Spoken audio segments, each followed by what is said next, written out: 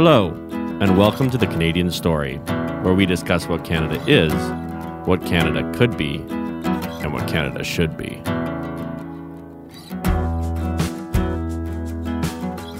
Hello, everyone, and welcome to the Canadian Story. Today, we are joined by Bill Defreitas. Bill, welcome to the show.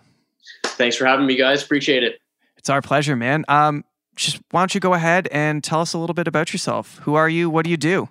So my name's Bill Defreitas. Right now, I run a social media platform promoting Canadian grapplers and wrestlers as well. It's called the Grappling Canada Variety Channel, or the GCVC for short. I was just in my 20s. I kind of picked it up a little bit late, tried a bunch of tournaments, was never too successful, but like most people that get into these sports just kind of fell in love with it. I love the competition side of things. So this is kind of a way for me to be still part of the game. I love it. I love it. So, and I also love that you're promoting Canadian grapplers. You're focusing specifically on the patriotism side of Canadian martial arts. Can you tell us a little bit of what the Canadian grappler scene is like and what you've learned from it in studying it and now basically reporting on it, I guess? Well, it's grappling itself, jiu-jitsu is a very niche market. And then you add the Canadian on top of it. And it's a small group, but I have noticed that there's way more athletes than I thought, way more gyms than I thought. I thought I was always going to be scrambling to try and find somebody to talk to, try and find new athletes competing. But to my surprise, there's more people and I keep finding new people every day. And what do you find you like to promote most about these people? Just the true competitors, like the people that are like the grind in the sport is, as they say, real. There's like, even when you break through as a competitor, there's really no financial payoff at the moment. So, I mean, I guess that's kind of what motivates me to do this. When I was grappling myself, I had a lot of help from friends, paying for like flights, registrations and stuff like that. So I see what these guys do, and it's my way of like paying those guys back is to try and help these guys maybe just train a little bit more, maybe ease up some of the bills when it comes to travel expenses and stuff like that. So I just love to see the guys that are competing and like this is what they live for. And that's what pushes me. And I love being in the gym. And I love being on the side of the mats when the competitions are on. It's like the front row seats. It's amazing. That's awesome. Are you still training yourself? I am. I had a knee surgery, just a scope, nothing big, at the end of December. So at the moment, I'm just kind of like working my way back into it. But it's funny, like only 31, so still young technically, but yeah, you definitely feel it. All the warnings that I didn't listen to when I was younger. Listen to those because they're true. Which warnings? Just injuries, and as far as like just your body getting beat up, and when you're younger, it's like I'll train every single day, every single round, twice a day, 3 times a day, and you realize you got to start taking some rounds off here and there. Yeah, totally. So what was it? Is it Brazilian Jiu-Jitsu that you train? Yes. Okay. Yes. So what was it about that sport that stuck out to you and made you want to get into that practice? I guess when I was in high school is when the UFC really popped off. There's that Stephan Bonner, Forrest Griffin fight, and kind of every local gym turned into an MMA gym. So I joined one of those. Quickly learned I don't like getting hit in the face. Fair enough. I'm too pretty, too dumb to be getting hit in the face. So I always liked the grappling. I always watched wrestling when I was younger, like most guys. So and then it just I don't know. Yeah, it just grew from there. Nice. So how many years since you got into the sport? I would say 10 years ago. I was like on and off once, and I took a couple months off and then kind of got right back into it. Probably about 10 years ago. Nice. And so it's something that I myself want to get into. And I'm very curious, what what was something about getting into that sport that you didn't expect? Like, what's something that blindsided you? How much fun it was. Cause like I like in high school, I was never in great shape and I hated working out and stuff. So it's kind of a way, it's like when someone's trying to attack you, you kind of like have to move and you have to work hard. So I thought it was something I'd have to drag myself to. And it just turned into something that was just way more fun. And there's way more to it too. Like a lot of people just see, a couple guys grabbing each other and, tossing each other around or whatever, then somebody taps. But it's very technical. You can get pretty deep into it. So it's a good way to occupy your time. That's cool. So when you train, is it just, I don't know if sparring's the right word, or do you spend time just like lifting weights? Like what is you say the grind, what is that grind? So if you're a real athlete, you're going to be lifting weights and you're going to be like on your nutrition. Really over the last few years, it's gotten a lot more professional. Like it used to just be like, who's the most athletic, who's going to just push you the most. But now guys are getting very technical. And with that, you have to find your advantages wherever you can. So people are just being more professional. They're lifting weights. They're, it's not always, I guess, sparring like you were asking there. It's not always sparring. There's people that just, you're going to drill your techniques. You're going to work on new techniques. There's a lot of study. The best guys study a lot of tape. Like there's one thing learning a technique in a class, but if you spend time watching, the top level guys working, that's where you're really going to learn. And that's one thing that people don't like to do is the studying tape, myself included, which is why I was never too successful. Right. So what is your favorite moment in the bouts that you've had? Like we all have those moments that you look back on, you just remember it and you're like, oh, that was a great moment. It's funny. I don't know if it's like this for everybody else, but it's not like a win or anything like that. Literally, like I'm a smaller guy. I always competed at 135. I always wanted to go into, they're called absolute divisions. So it's open weight. Basically anybody can join. And there was one guy who's way bigger than me, probably had maybe 60, 70 pounds on me. And all I wanted to do was hit one takedown. It's called a low single. You basically just like grab the guy's foot. And I don't wrestle, so I don't know how to actually finish it. And it was like just basically almost finishing a takedown on a bigger guy. It sounds so ridiculous. No, I get it. It was like you did something that you were impressed with yourself by doing, right? It was something I had a game plan for, where it's like I'm going to circle and fake for like 2.5 minutes. And then when he steps too hard, I'm going to go for that foot. Got to the foot and then didn't really know what to do with it. But the fact that I stuck, but you got there. Plan, I'll never forget. Yeah, that's awesome. That's awesome. Do you think he was upset or did he take it well? I don't think he was too bothered by it. He won. The moment probably isn't as memorable for him. Isn't it funny how life works that way, right? That all of us have these little moments that mean so much to us, and that for other people they don't even really aren't paying attention. Absolutely, and I mean you see it a lot because you see people win tournaments that you might not think mean much, but you'll see them freaking out, and it's like the best day of their life, and you're like, just what you said there. Well, it's great to have those. I think we have to be the definers of our own success, right? If we allow the world or others to define what success is for us, we're never going to be truly happy because we have an external locus of control, right? Things outside of ourselves are controlling our own happiness. Yeah. Whatever helps you sleep. Yeah, exactly. Exactly. I'm kidding. No, it's true. It's if you have like unrealistic goals, it's not the greatest thing. So you have goals within, your reach, and the success is yours, really.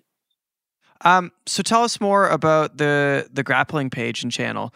What do you want it to be? Yeah. Why are you excited about it? What got you to start it? Sorry to cut you off. What got me started with it was basically my last tournament is when I injured myself, and it was like, okay, 31. not even in like the top divisions, and the top competitors are 19 and 20 years old. So time to move on into that. Sorry, what was the start? I already forget the start of the question. No, I'm interested in what your vision is for this the vision. page, Oh, yeah. but not just the vision. Also, like, what got you into it? Tell us the story behind this project that you're working on. That's right. Sorry, it was a lead up to the fact that was in November of, I guess it would have been 2019. So I went, bought a camera, bought some gear, just started filming from there. And then COVID happened. So it was a good run, but all the competition and the training kind of got shut down. So I had big hopes for it. It was going well. I had, plans for it. So it's stuff that I'm not really talking about too much because it's hard to plan too much for the future right now. But at the moment, it's just try to just keep promoting the guys that are competing. There's a lot of guys that have moved to the States right now. They find training partners through gyms. Like there's these teams called like Gracie Baja, Gracie Humaida, stuff like that. And they just link up with other teammates in the States just to keep it going. So if somebody like that is having a tournament, I think Pans is like a really big tournament in jiu-jitsu that's coming up. So there's going to be a couple people competing there. So it'll be kind of make a couple promos for the guys, and then like, hey, this is when he's fighting. Go check him out. That was it. Like I do a little thing. It was called Athlete Spotlights. And the goal with that was to go to the gym, interview the guy while he's training right before the tournament, and then put that out. Hey, so-and-so is training. So-and-so is competing here. Go watch him. Who cares about the Brazilians and the Americans? Yeah, I love that. I mean, that's literally what this podcast is all about. Is we want to promote Canada to Canadians, because I feel like Canadians spend a lot of their time looking at America or comparing themselves to other countries, and it's like, I mean, just look at how excited we get whenever we're at the top of any list. It's like everyone is sharing it, right? Yeah, and I mean that's kind of the goal here. Is if you promote the guys, there's more opportunities. Maybe they don't have to work a full-time job. Maybe you don't have to you can work a part-time job, just so you can train more. Because there's a lot of these guys in the States, they can train full-time. It's not that they're any better, any more special. There's just more time to train. There's more training partners. There's more possibility that you can actually do it as a profession. So, yeah, I'm just trying to help with that. Why do you think the athletes in the States have more opportunity than athletes in Canada? Well, I mean, right now, less restrictions, but just it's like in any sport. There's just more people. There's more money. There's it's just more people and more money. I would say those are the top two. There's more places to compete. Like especially in Canada, it's so wide. You have Toronto, and then like maybe Hamilton, and then Montreal. Like, how do you bounce between cities and compete? Where if you're training in New York, you can go, New York, Boston, Chicago, and then not to mention there's going to be a handful of tournaments just in New York itself. So, I mean, that's the tough part about Canada. Yeah. Yeah, fair enough. I always really, in a lot of ways, that's always been the top part about Canada. Well, I come from the music industry, and touring across the States is so much easier than touring across Canada, because you can drive 3 hours and get to another big city in the United States in a lot of places. Whereas, if you want to do a tour from here in Ontario out west, it's like there's a lot of dead space in between those cities. There's a lot of driving.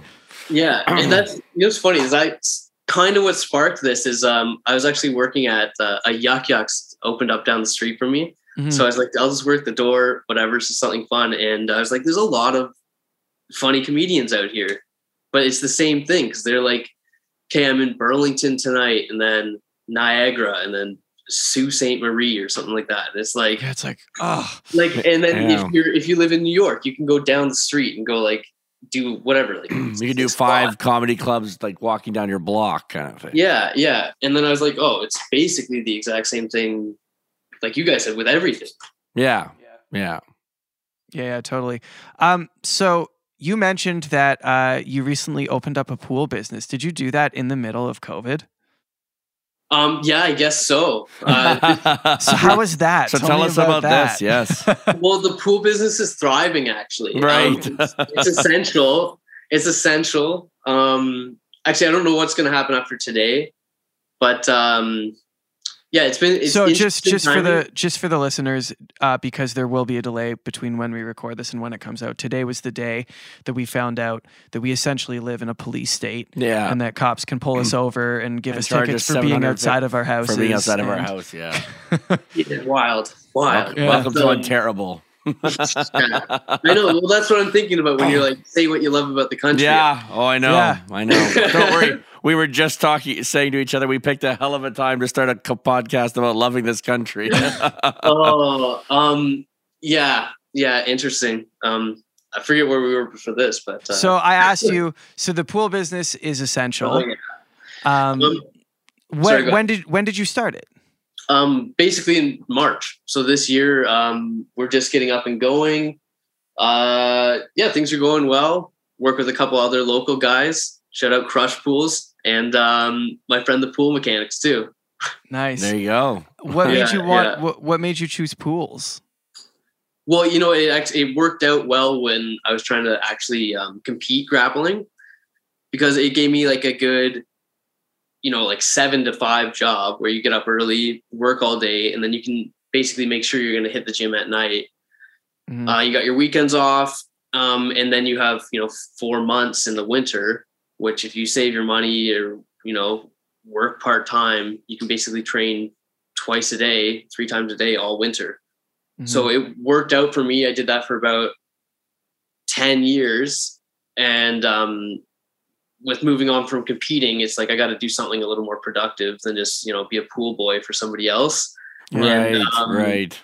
And yeah, so I just figured I'd start this, because the grappling thing isn't really about, I'm not really trying to, pay the bills with it. The goal is to promote other people. It's your passion. It's your passion.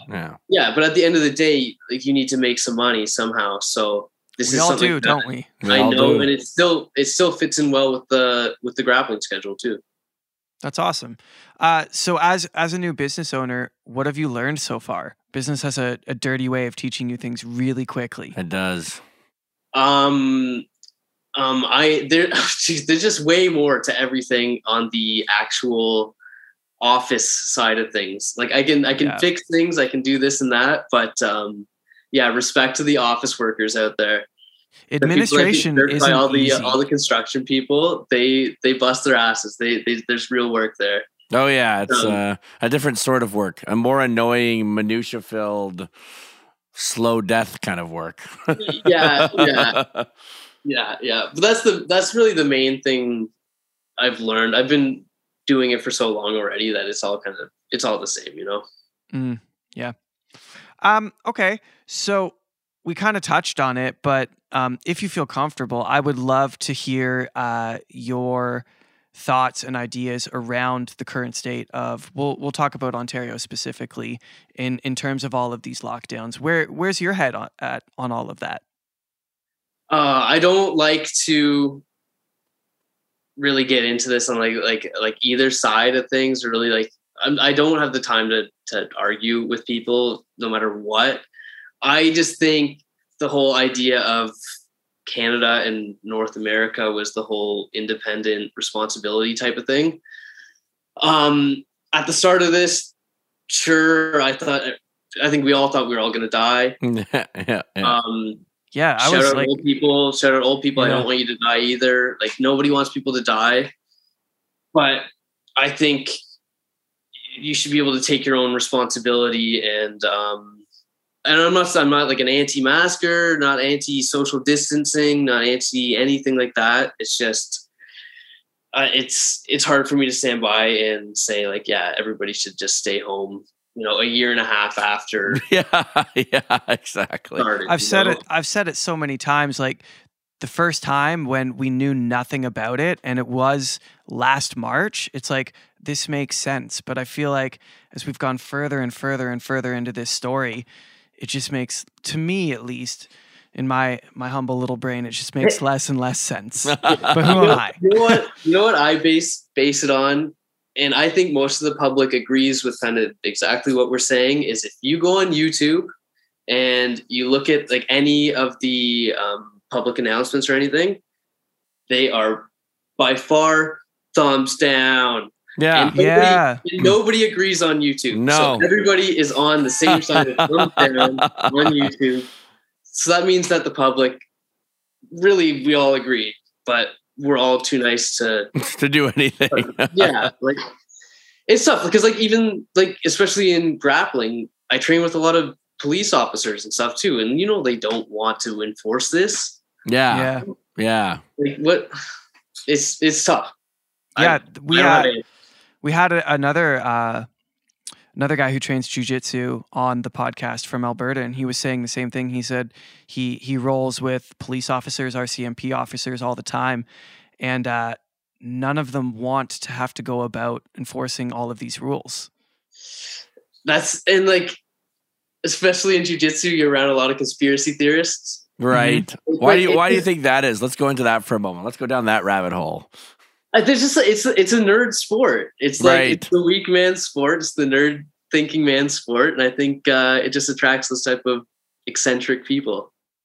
I like. What do you mean? What do you mean? It's a weak man sport?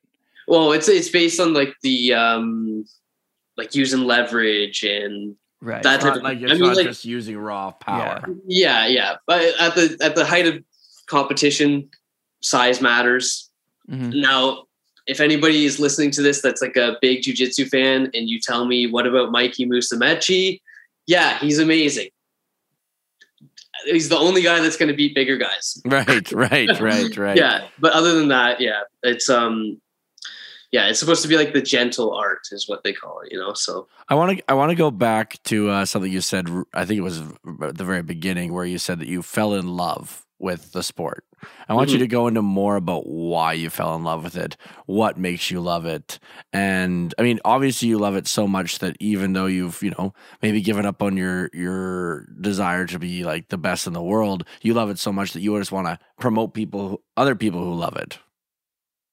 Yeah, I don't know. It's funny because I always ask people that too at the end of a lot of my things. And I've never really thought about it too much myself. It's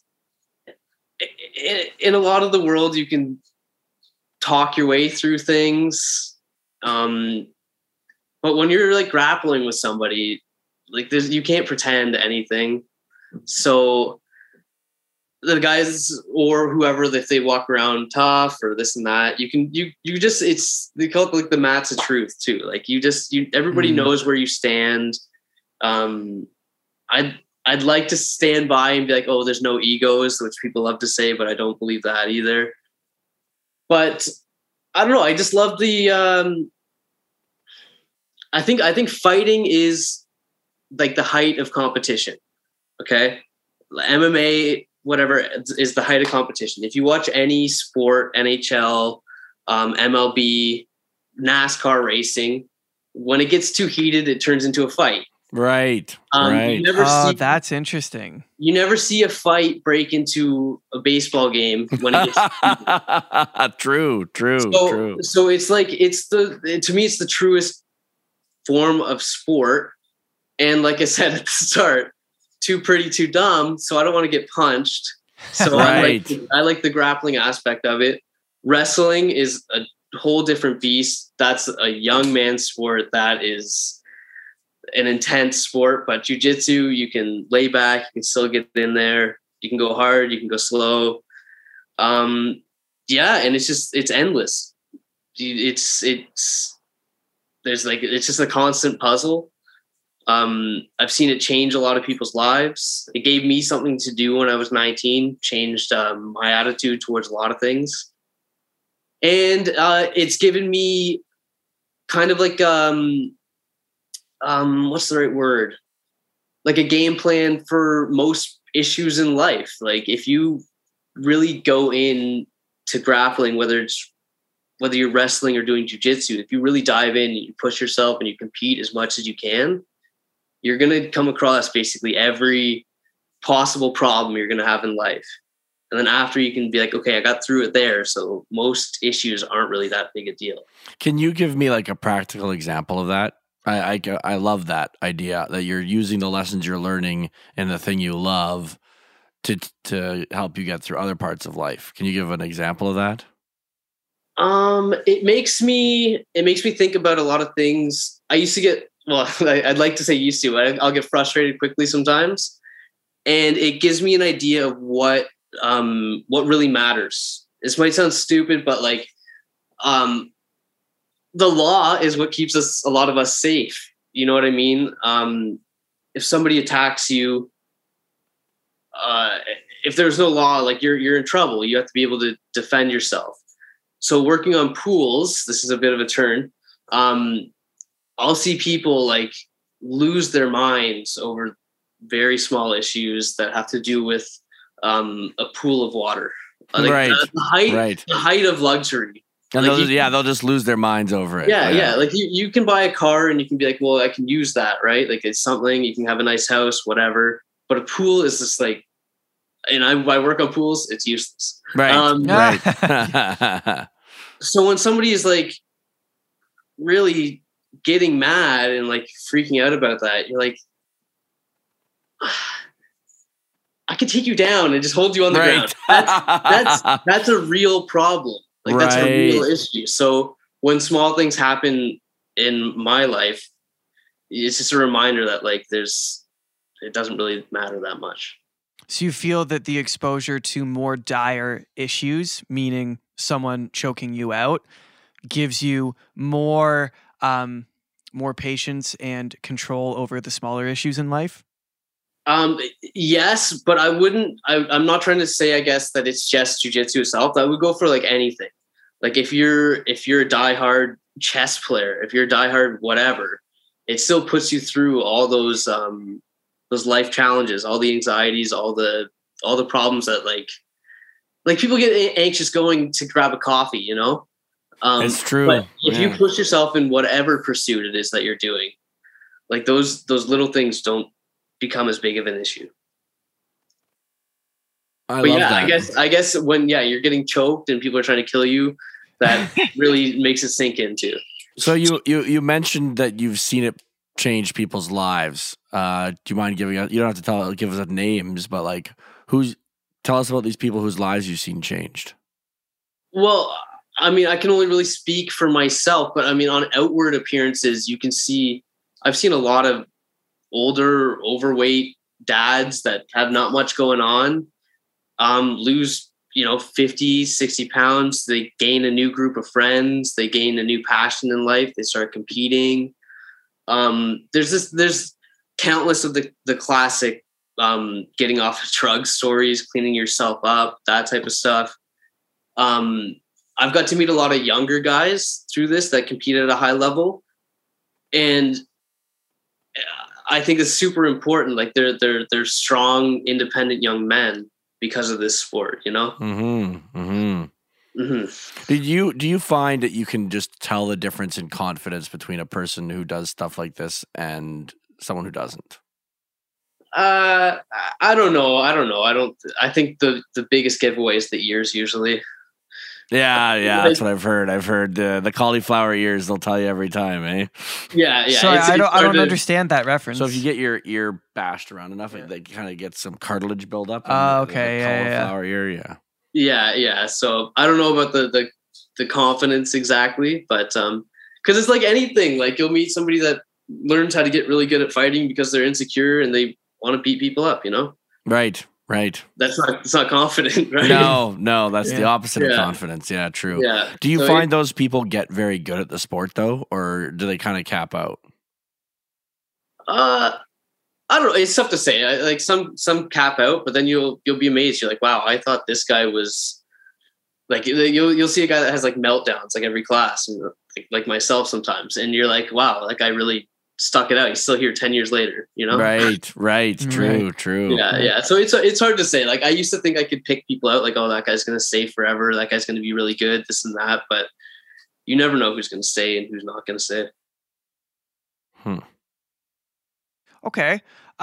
Well, I really appreciate you coming on and talking to us about the sport and what you're all about. And I just want to personally thank you for being someone who champions athletes in Canada. I want to thank you for that too. Like, that's literally awesome. Yeah. That you're out there, you know, people need other people to believe in them and to say positive things about them. And the fact that you're going out there in Canada and saying, no, these Canadian, why are we talking about the Brazilians and the Americans? Let's talk about our boys. I love that. Yeah, for sure. I mean, like, the Americans and Brazilians have been getting promotion for the last, 10 years. They get promoted hard, but if you look closely, they don't win everything, right? So there's just so many of them that it seems like they're all all-stars, but hopefully we can get some more names built up around here, and hopefully we can get back to competition. Yeah. Yes. Actually, I did have one question because I don't follow the sport closely at all. How do Canadians rank in terms of like world stage in the sport? So I would say at the black belt level, there's a couple people that are up there, maybe not quite at world champion level, but they're competing at those types of tournaments. But what I think, at least, we're really seeing is there's a lot of people. I don't know how much you guys know about like the belt system. It goes white, blue, purple, brown, black. So around the purple belt, so right in the middle is where things really start kind of getting serious. We're starting to see a lot of younger guys and girls coming up and winning big competitions at that level. So I think in the next 5 years, we're going to see a lot of high level black belt Canadians out there, hopefully world champions. And yeah, we're going to see a ton of younger people out there. I love that. I'll leave you with this because I hope it's an encouragement, because it's always been an encouragement to me. About 18 years ago, Tennis Canada looked at Canada's performance in tennis and they said, this is unacceptable. Why don't we have any world champions? And 19 years later, we got Bianca. Right? Well, there we go. And so all it takes is people committing to and believing in a sport, in a cause, and you're one of those people. You're literally paving the way for, who knows, maybe 5 years, maybe 10 years down the line here, there's going to be a champion, and they're going to have you to thank for that. So, well, I appreciate those kind words, but it's, the athletes don't thank themselves enough. It's always I agree. It's always thanks to the coach. I couldn't do this without this person, but they do it, man. Like the athletes put the work in. I just sit there with the camera. They deserve it. I love it, man. I love what you're doing. Thank you for what you're doing. Yeah, thanks so much, Bill. Thanks for coming on. Yeah, I appreciate the opportunity, guys. Thanks a lot. Thank you for listening to The Canadian Story. You can find us on Instagram and Twitter at The CAD Story. That's The CAD Story. If you enjoy this podcast, please share it with your friends and family.